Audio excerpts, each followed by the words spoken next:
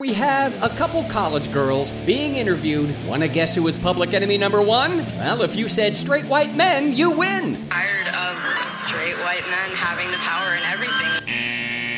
My life has been a cakewalk because of my whiteness. Plus, I'm straight, so double bonus. Plus, I'm male. I think I should be able to just walk into a Lamborghini dealership and take what I want. A gay woman of color? Well, hell, she has no shot of having what I have, and that is a problem-free, stress-free life full of opportunity and free stuff. We don't have the same privileges that are offered to straight white men. Talk to me about what some of those privileges are. I don't really know. I do need to go. I'm sorry. So you have time to regurgitate your memorized bumper sticker propaganda.